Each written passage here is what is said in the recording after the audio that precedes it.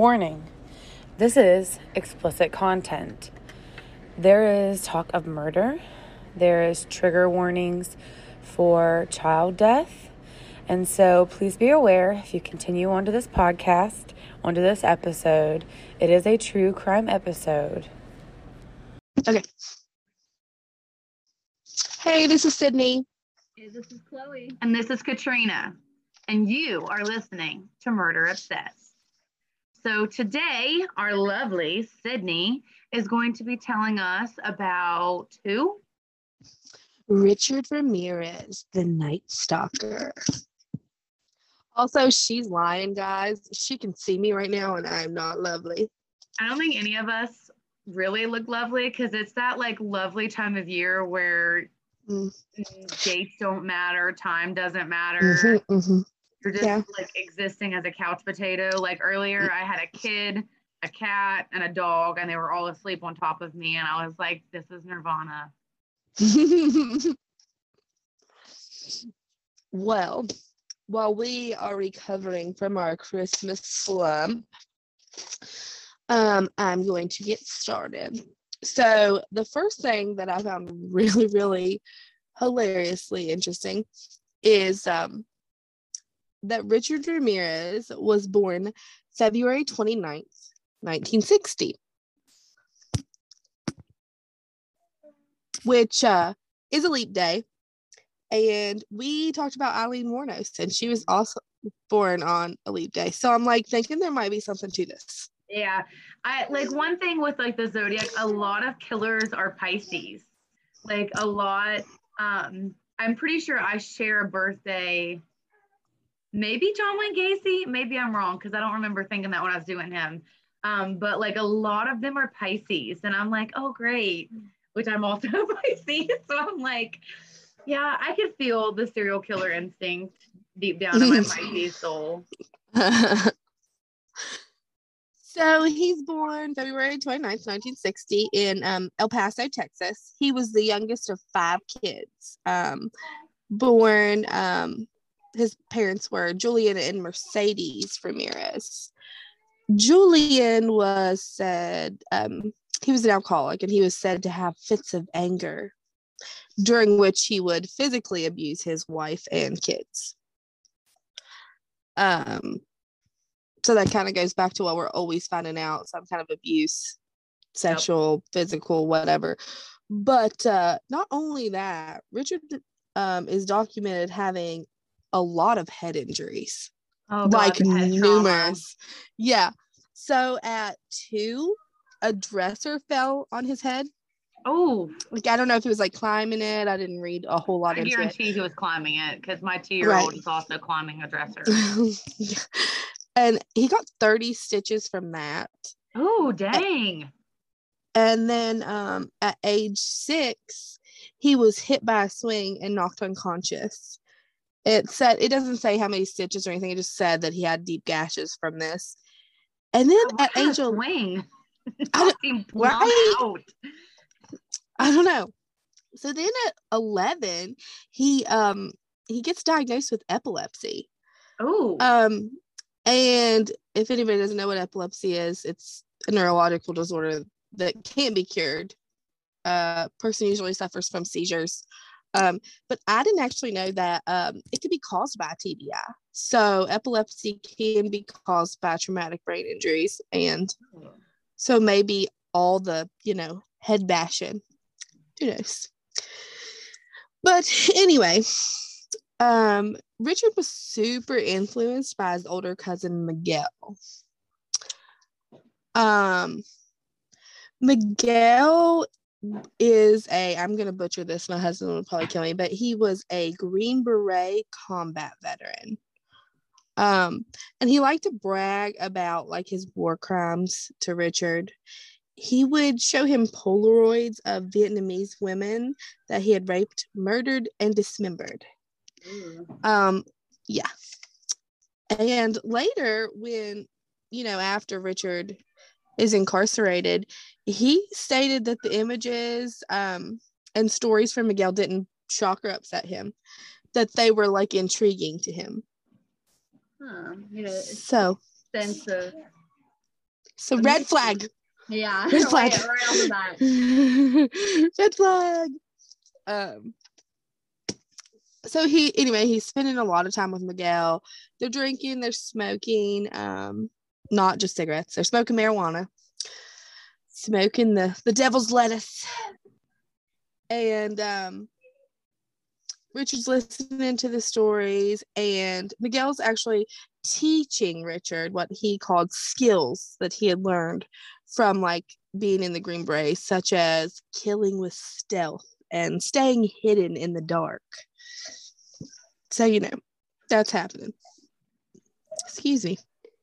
And then May of 1973, Richard's like around 13.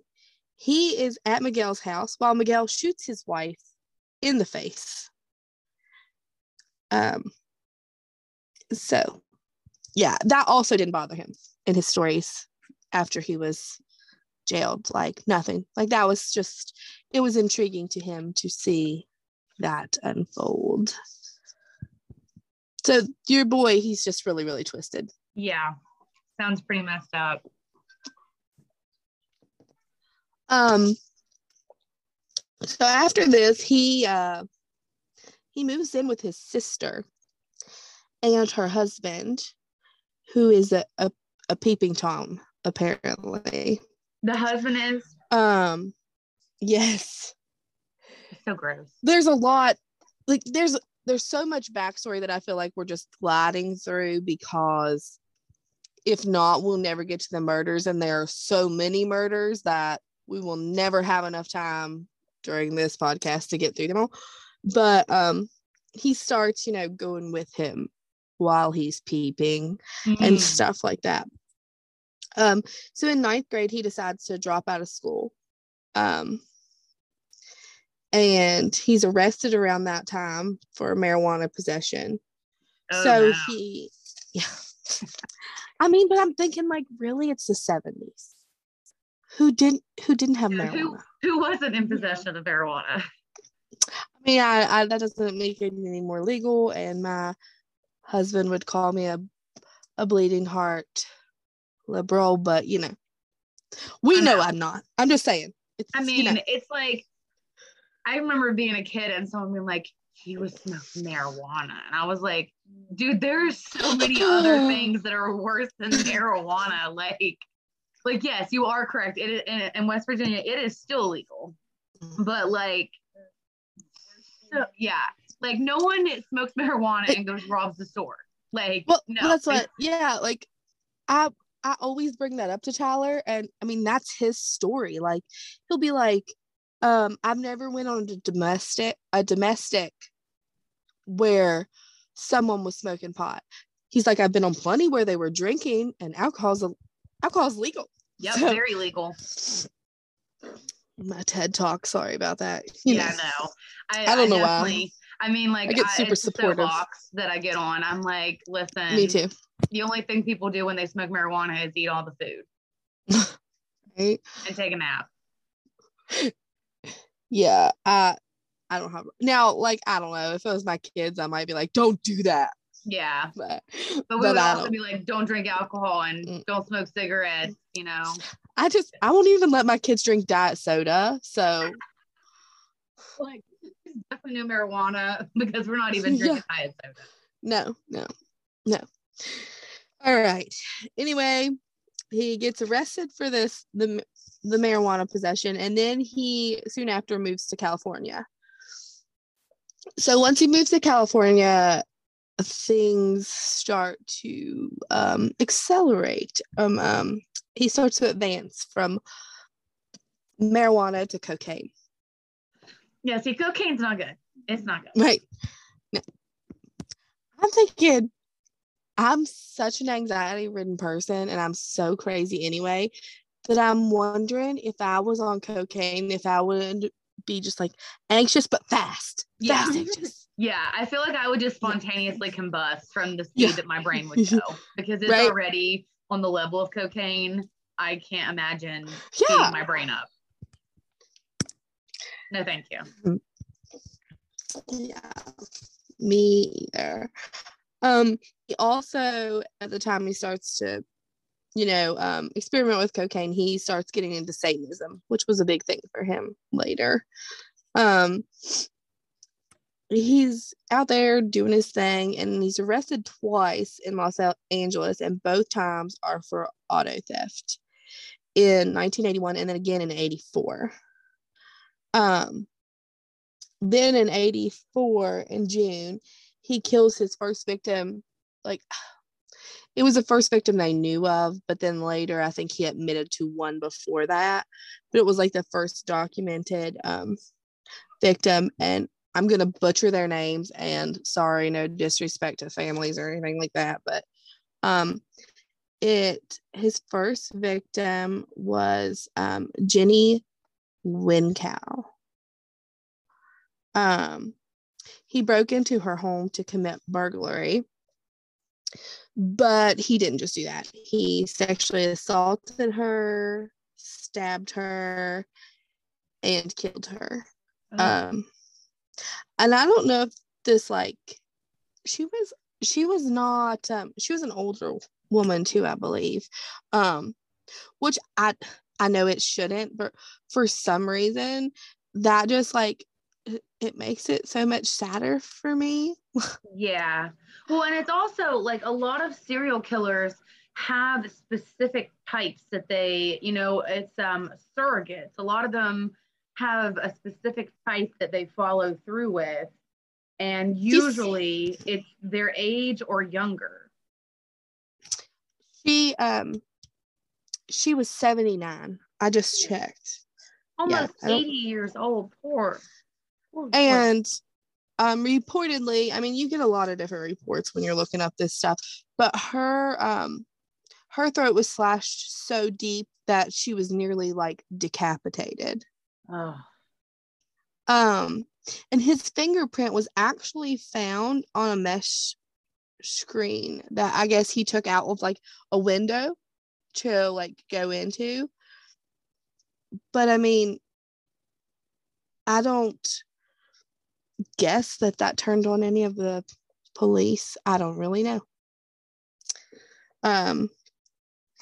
So I guess that crime seemed to, like, satiate him for a while. Because he waits 9 months before another known kill, and it's in March of 85. And he breaks in and attacks Maria Hernandez. Now, you said the first time was almost like an accident, like he broke in to burglarize and she was there. It says that he broke into to steal because he would break in and steal things to, like, support his cocaine addiction. Okay.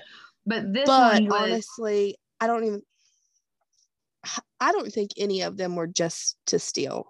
Okay. Not really, because when we go back through, there's another one that actually ended up happening before the 79-year-old.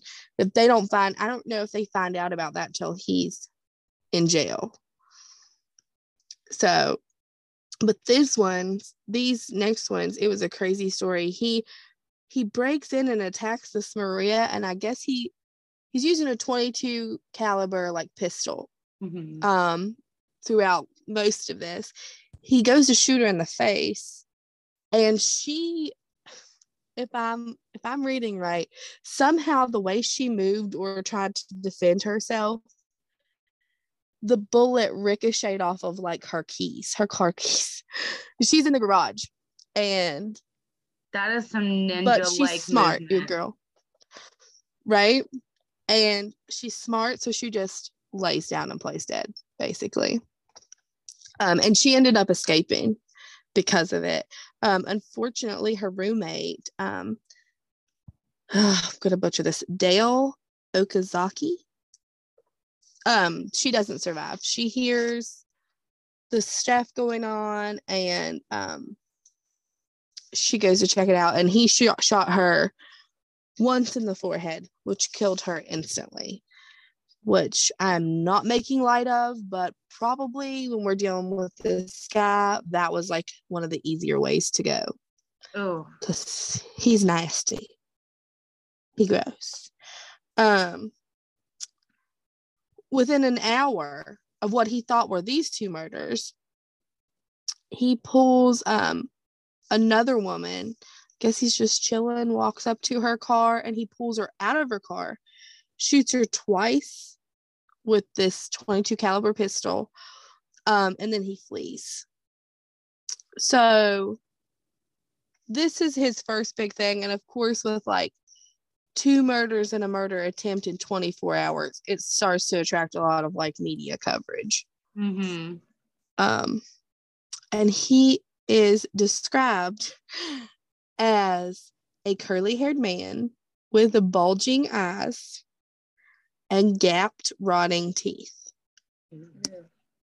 Have you guys ever seen pictures of him? Yeah, I've seen pictures of him. I'll show her a picture. I mean, to me, I'm not one of those fangirls of serial killers, but with the mouth closed, he was not an unattractive man, I didn't think.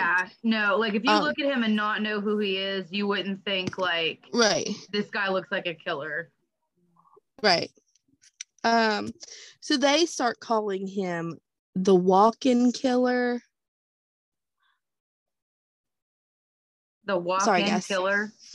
Sorry, I had a little glitch there. The walk-in killer and the valley intruder. And then 10 days later, he breaks into the home of Vincent and Maxine Zazzara.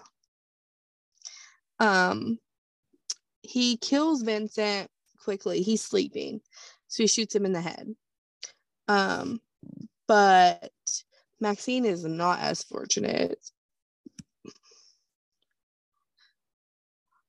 Hold on just 1 second, guys. My phone is going.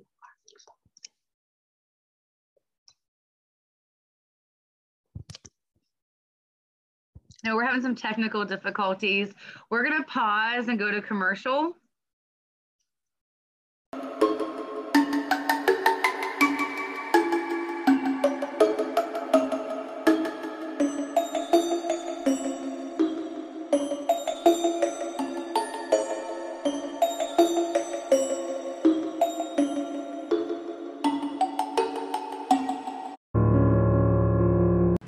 Hi, I'm here today to talk about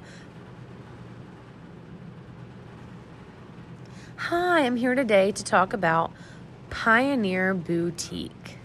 It's located at 106 Front Street, Marietta, Ohio, and it is a retail gift shop, but they also offer alterations, painting classes, and custom orders. They're conveniently located right on Front Street in Marietta, across from the Lafayette, with personal accounts tailored to your preferences, including online pay, curbside pickup, and the option to text our store, give us a call, send us a message, or stop in to get started. I am super excited about this because they are actually sponsoring Murder Obsessed, and so I'm just really excited to talk about them. They have vendors such as Double A Crafts, Cross My Heart Cast Iron, Nimbus Arts, Rose Barn Boutique, Wild Roots Designs, Rhonda's Unique Boutique, Just Lovely Apparel, Custom Craft Creations, Brushing It with Betsy, and there is now Murder Obsessed merchandise. So go ahead, stop by Marietta, and check out the awesome Pioneer Boutique. Sorry, we're back. Anyway, so Vincent, as I said, he's killed quickly, gunshot wound to the head. His wife, though, Maxine, is awakened by the gunshot, and so she comes to see what's going on, and Ramirez beats her and binds her hands. He asks her where the valuables are in the house.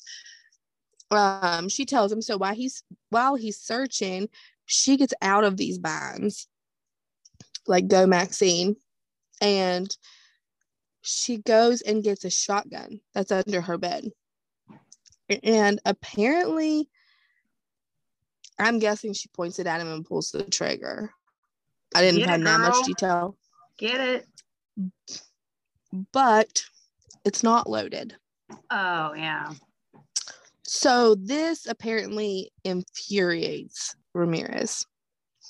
So he shoots her 3 times and then uses a carving knife from the kitchen, mutilates her body, removes her eyes. Oh, stuff with eyes just freaks me out. Yeah. And then he places them in her jewelry box, Ooh. which, by the way, he keeps as a souvenir until his capture. Her eyeballs in the jewelry box? Yes. Ooh. One relief is that an autopsy did show that all the mutilations were done post-mortem. Okay. So she died 3 times. Yeah. She died from the gunshot wound. Not that I'm lessening that. I just can't hardly stand to think about someone getting cut on, you know. Their child actually found them. So I mean, I don't think he was a child. I think he was a grown man. Still, you know, but still. Find your parents. Right. So when cops are checking out the crime scene, they find a shoe print from Ramirez's sneakers in one of the flower beds. And then when they find the bullet casings, that they match the bullet casings from literally like just the day before. They realize. So yeah. So they're realizing that, hey, we have a serial killer, you know. But I don't guess that really, they still didn't have much, you know. So it was, let's see again, make sure. We go from March, and then, you know, he does those 2, and then we go to May. So May of 85, he breaks into the home of the Doys. I'm really sorry if I'm mispronouncing that. It's Dois. You know. I mean, that's how I would pronounce it. He shoots Bill, the husband, goes into his wife Lillian's room, and Lillian is disabled in some way. I didn't research that. I don't know if she was mentally handicapped, physically handicapped, but he handcuffs her to the bed, rapes her, ransacks their home, steals all of their valuables, and Lillian actually lives. So I guess that's one bright side, you know. Yeah. So that is about May 14th of 85, and then May 29th, 85, he drives a stolen car and stops at the home of Mabel Bell, which they called her Ma Bell. She's 83. And Florence Lang, and they call her Nettie. That's her sister. She's 81. So he finds a hammer in the kitchen, and he bludgeons and binds Lang, which is Nettie, in the bedroom. And then he does the same thing to, you know, hits Ma and binds her. And then he uses an electrical cord to shock her. Oh. So he's just progressively getting adding on and doing worse and worse. Mm-hmm. Mm-hmm. And it doesn't end there. He rapes Lang, who's 81. Oh. And he uses her sister's lipstick to draw satanic symbols. It says pentagrams, but I'm pretty sure that we've discovered that pentagrams maybe aren't satanic. So anyway, he draws what he thinks is a satanic symbol on her thighs and on the walls of the bedrooms. So one thing that I've learned, because I really love the show Supernatural, and I wanted to buy a lanyard that was from the show, but it had pentagrams on it. And I was like, I don't want people who don't watch the show to look at this and think that I like worship Satan. But I looked it up. A pentagram, a star, is actually godly. It is the symbol of like Christ on the cross, with his head, his hands, and his feet. It is the inverted pentagram with the legs up that represent Satan. So if it's inverted, if it's upside down, kind of like an upside down cross, is Satanist. Only know that because I wanted to buy a lanyard, but you know, the more you know. Well, my niece is super into, I don't know, like the whole kitchen witch, green witch type stuff, you know, plants, Mother Earth, all that. And I know that she was trying to explain it to me one day because, you know, she likes Jesus, believes in Jesus, but there's literally like a wealth of information, and I just couldn't store everything that she was telling me. So anyway, whatever he's drawing is meant to be satanic. And so he draws those symbols on her thighs and the walls, and the women are found 2 days later. They are alive, but comatose and critically injured. Unfortunately, Ma dies later of her injuries while she's at the hospital. So then the next day, literally the next day, this guy just can't get enough. He drives the same stolen car to, I don't really know the significance of these places because I don't know how far apart they are.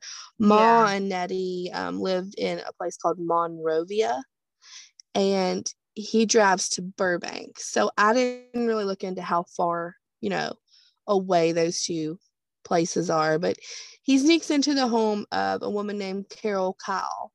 She's 42. At gunpoint, he binds her and her 11-year-old son with handcuffs. And then he ransacks the house. So because he's like, okay, he can't find anything, so he releases Carol to direct him to where like the family's valuables are. And she does so, and then he still rapes her repeatedly. Apparently there's some documentation that he ordered her not to look at him while he's doing this. Well, and that if she did, he would cut her eyes out. So, but he doesn't kill her, and he doesn't kill the child. He binds them together and leaves. So this is all May 29th, May 30th. Then we go on to July 2nd. So he, you know, takes a break for a day or so. He randomly selects the house of Mary Louise Cannon, who is a 75-year-old widowed grandmother. So, like, it's so weird. He's so almost unique with serial killers in that he just, like, there's no prep, no planning. He's just like, yeah, I'm going to do that house. I'm going to go in and I'm just, you know, or I'm just going to randomly grab someone. That how he was able, I think that's probably how he was able to keep this going and do so much damage, is because there's no rhyme or reason. He's just like randomly driving, picking houses, randomly pulling people out of cars. Like there's no like line for investigators to get a hold of and be like, this is what he's doing. It's almost like he's just like throwing dice out there, and there's no profile. Like it's just that is crazy. Just killing and raping. And that's what makes me mad when it's not all men. Then you have people like this that literally will just pull you out of your car. Yeah. So like, how are we supposed to know who is going to do it? Yeah. You know, it's bad. Yeah, it honestly, it was a lot. This whole, like, the research of it, there's no, not that there's ever a rhyme or reason, but there's just so many random, you know, Yeah. with this 75-year-old, she was asleep. He knocked her unconscious and then stabbed her to death with a knife from her kitchen. Well, and that's another thing. He doesn't, like, he shoots some people, he stabs some people, he doesn't Right. kill some people. Like, he is just all over the map. Mm-hmm. Yeah, I don't get him. Anyway, 3 days later, July 5th, he breaks into another home. In Sierra Madre, wherever that is. It's like a spree. He's like on a spree. Right. He knocks a 16-year-old Whitney Bennett unconscious with a tire iron. Oh. And apparently he goes to the kitchen and searches for a knife that he can use to stab her. And he can't find one. So he tries to strangle her with a telephone cord. And his statement is that he started to see electrical sparks come from the cord. And when his victim began to breathe, he fled the house because he believed that Jesus Christ had intervened and saved her. He's crazy. He is insane. Yeah. She did survive. She had to have 478 stitches to close the lacerations on her scalp, I guess, where he just bludgeoned her with this tire iron. Well, and like, also, I mean, that would make me, like, if you hit someone with a tire iron, that's gonna break stuff, right? Like, that's like a hammer, you know? Like, I would think so.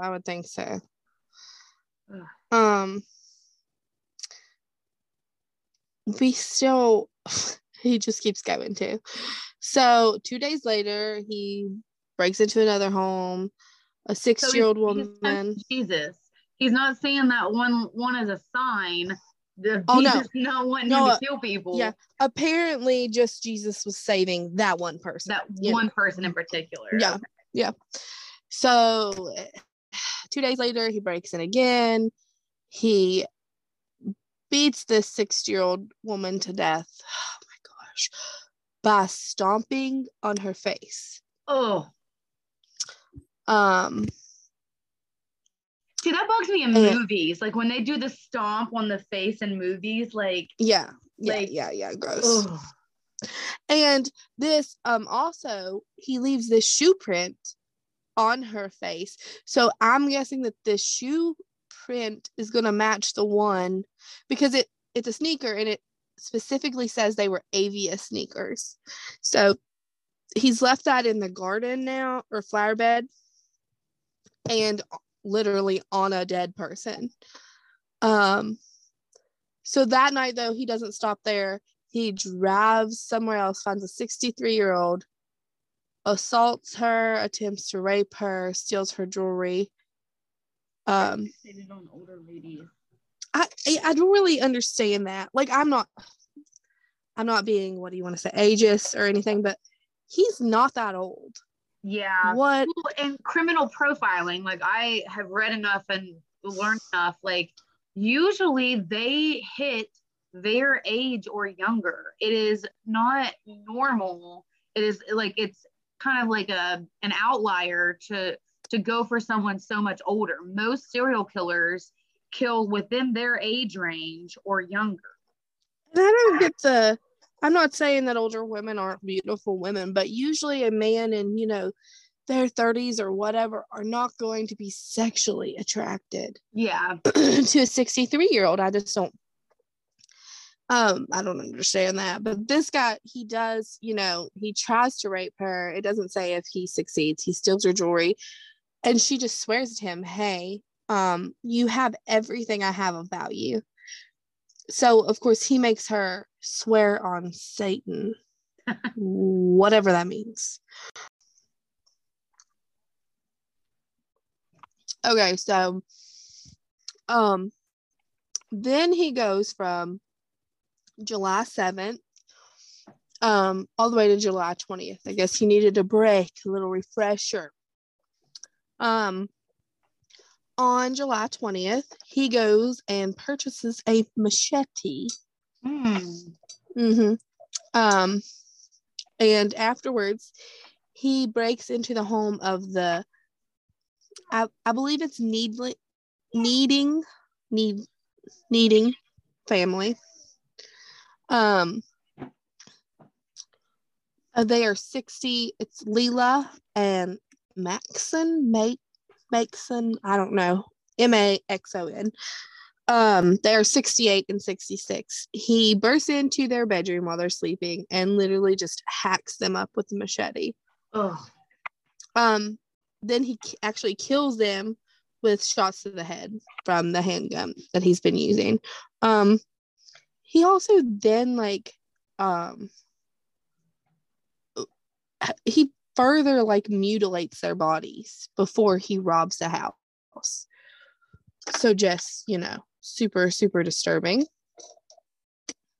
The same night, he breaks into the home of honestly, it's Kovnath family. It is.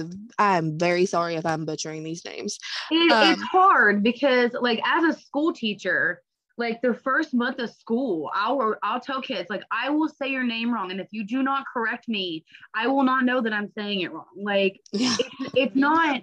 Names are hard because, exactly, and it's if it's a French name, it's got a different, the vowels are different. If it's Latino, it's not intending to be.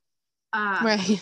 You're not trying to be disrespectful. It's just, especially as readers, I've noticed this for myself. When I read, and I'm an avid reader, a lot of times if I don't know how to pronounce a name, my brain will just skip it. So when I say it out loud, I'm like, wow. Warnos, I was like, I know I'm saying Warnos wrong. Eileen Warnos. So it's not intending to be disrespectful. It's just, I'm ignorant of how to say this correctly. If you know how to say it correctly, let me know, because I don't want to say it wrong. Right. He breaks into that family, the family's home.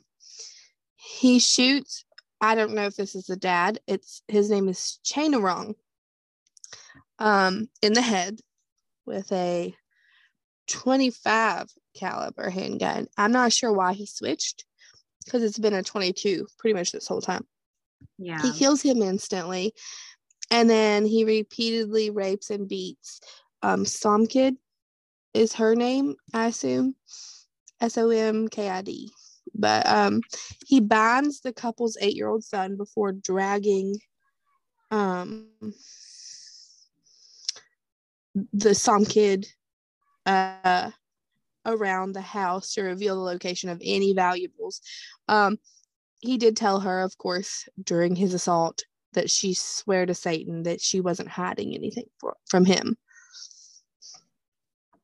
So then he takes, another small break till August 6th, when he breaks into the home of Chris and Virginia Petersons. He gets into their bedroom. He shoots Virginia in the face. He then shoots Chris in the neck and attempts to flee. But apparently Chris fought back while avoiding being hit by 2 more shots. Ramirez did manage to escape, but the couple survived their injuries. So, I mean, he has someone that's like, screw you, man. Yeah.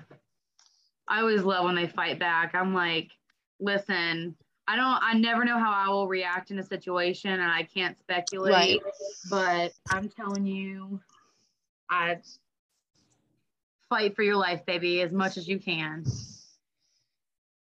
Yeah, definitely.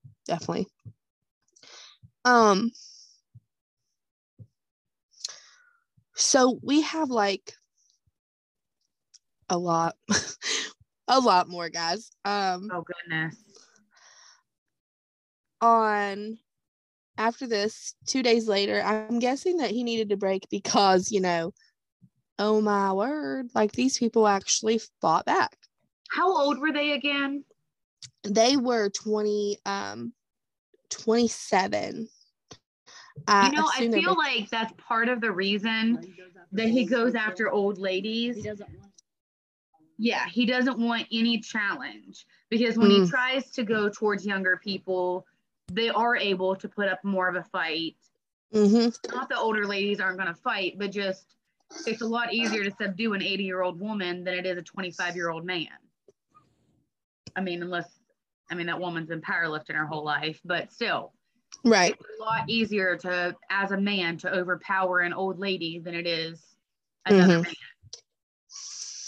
So I'm just going to kind of skim through the next three just because.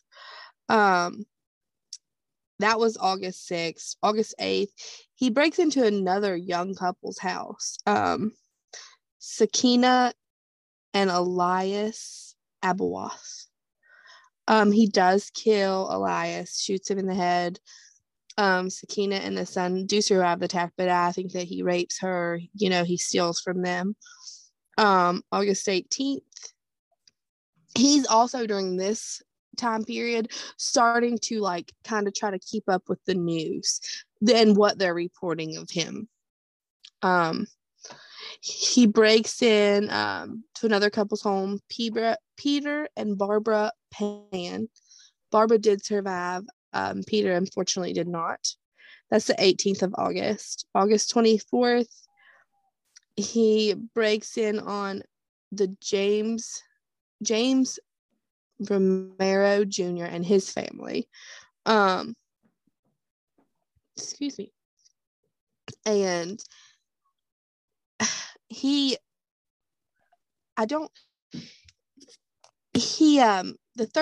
there's a son, a 13-year-old.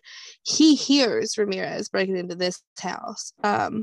He thinks it's a prowler or something, so he goes to wake his parents, and Ramirez flees. Oh my gosh, fled the scene. But James, the son, runs outside, notes the color, make, style of the car, and gets a partial license plate number. Oh, that's awesome. Yeah. So then, same night, he breaks into the house of a 30-year-old and his 29-year-old fiance. It's Bill Carnes and Inez Erickson.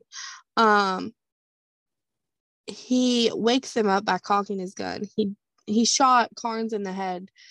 That's the man, Bill, 3 times before turning to the woman. And Ramirez told her he was the Night Stalker and forced her to swear she loved Satan, as he literally just beat her, just hit her. After stealing everything he could find there, he drags her to another room and rapes her. And then before leaving, he actually tells her, tell them the Night Stalker was here. So because I know that you said in the newspapers they give him a couple other names. Did the newspaper give him the Night Stalker, or did he just start calling himself that? I really couldn't figure it out. As much stuff as I read, the only definite thing I could find was that he called himself the Night Stalker, and that they had given him a name before this, that obviously didn't stick. But I didn't figure out who came up with that name, him or them. Yeah. So Bill the fiance actually lived. Surgeons were able to remove 2 of the 3 bullets from his head, and he did survive his injuries. So and the woman gives a detailed description of Ramirez to investigators. And the stolen car that he was actually driving was found abandoned August 28th. And police were literally able to obtain a single fingerprint from the rear view mirror. Ramirez had been very careful to wipe his prints, steering wheel and all that. But the print ID'd him because of, he had all the drug and the theft. So yeah, the Grand Theft Auto in the beginning, he's in the system. Right. He left like one little thing in every single one, like the footprint, a fingerprint on the screen. So the media and everyone, they finally have a face to this man, and apparently at a police press conference it was announced, we know who you are, and soon everyone else will know where you are, and there'll be no place that you can hide. There were a few other murders, but it was suspected murders, so I can't really say that he did that. So anyway, that happened on the 29th. They ID'd him. So August 30th, he takes a bus to Arizona to visit his brother. And he's not really aware at this point in time that he's become like a lead story in all newspapers and television programs and all that. So he goes to meet his brother, but apparently he's not home. So Ramirez returns to LA the morning of August 31st. He walked right past police officers who were staking out the bus terminal. And he goes into a East Los Angeles convenience store where he notices a group of some elderly Hispanic women, identifying him as El Matador, which... So he walks past police officers who did not catch him, but these old ladies are like, listen here, that's who that is. Yeah. They're calling him El Matador, which in Spanish apparently means the killer. Oh. Mm-hmm. So these little old Hispanic ladies have had it. Yeah, they're tired of getting killed. So Ramirez looks up and he sees his face on the front page of a newspaper with the headline. It was a Spanish newspaper, apparently, called Invasor Nocturno, which means night invader. I'm sure I butchered that. So he runs out of the store. He's in a panic. He runs across the freeway. He attempts to carjack an unlocked Mustang, but he's pulled out by an angry, just resident. His name was Faustino Pinion. I'm sorry again for butchering that. So he runs across the street, and there's this woman, Angelina de la Torre. He tries to take her car keys, but the woman's husband is like, nope. So he hits him over the head with a fence post. Holy snap! Yeah. And then a group of 10 residents forms and chases Ramirez down the street. They literally catch him, forced him, held him down, and just beat him. And police are called because of the disturbance. He's severely beaten, apparently, at this point. He's unarmed, and they take him into custody. The crowd had grown to several hundred people. The thing is, though, from listening to podcasts and such, Californians probably at this point had it, because I think Richard Ramirez was after this, but the Toolbox Killer and the Hillside Strangler, and I'm pretty sure there was another one of mass murder or serial killers, all happened in the 70s and 80s. I'm pretty sure California was we are done living in fear. We are done being afraid of you killers. Like, this is it. For sure. He is, it's September 20th of 89 is his trial, and he's actually convicted of all of the charges: 13 counts of murder, 5 attempted murders, 11 sexual assaults, 14 burglaries. And during the penalty phase of the trial, that was November 7th, 1989, he was sentenced to die in a gas chamber. But he stated to reporters after that, big deal, death always went with the territory. I'll see you in Disneyland. Whatever that means. That's like, ew. Yeah. Don't crap on Disneyland. Yeah. Like, don't bring Disneyland into your crap.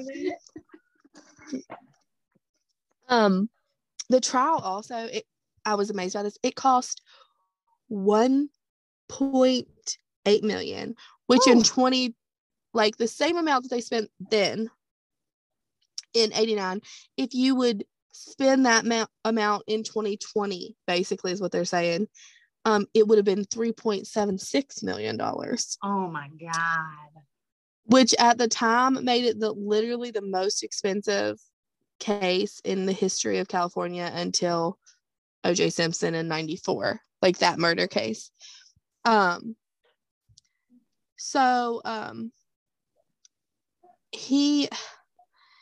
He did, I don't know, really, I can't understand, because they said, oh, we're gonna put you to death, but they didn't.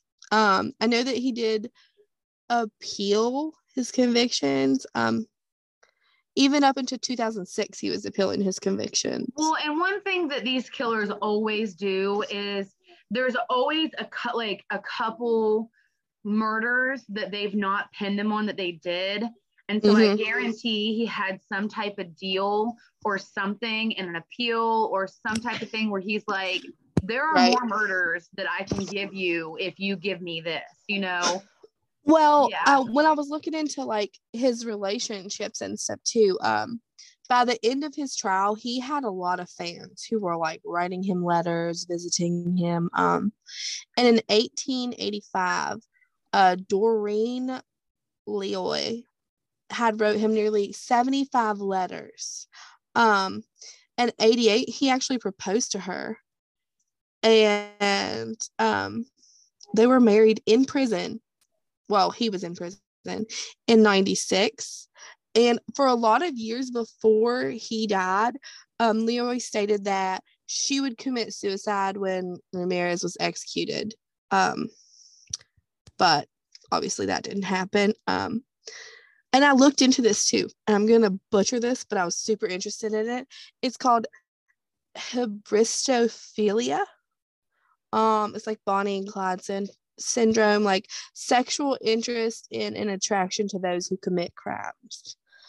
You know, you hear of that a lot with like Ted Bundy and stuff. People are like, oh, he's so beautiful. And I'm like, hey, disrespect, man. No. It doesn't, to me, yeah. I know. Deal with that person being gone forever. Well, and also like just gross. Like, just like to have an attraction.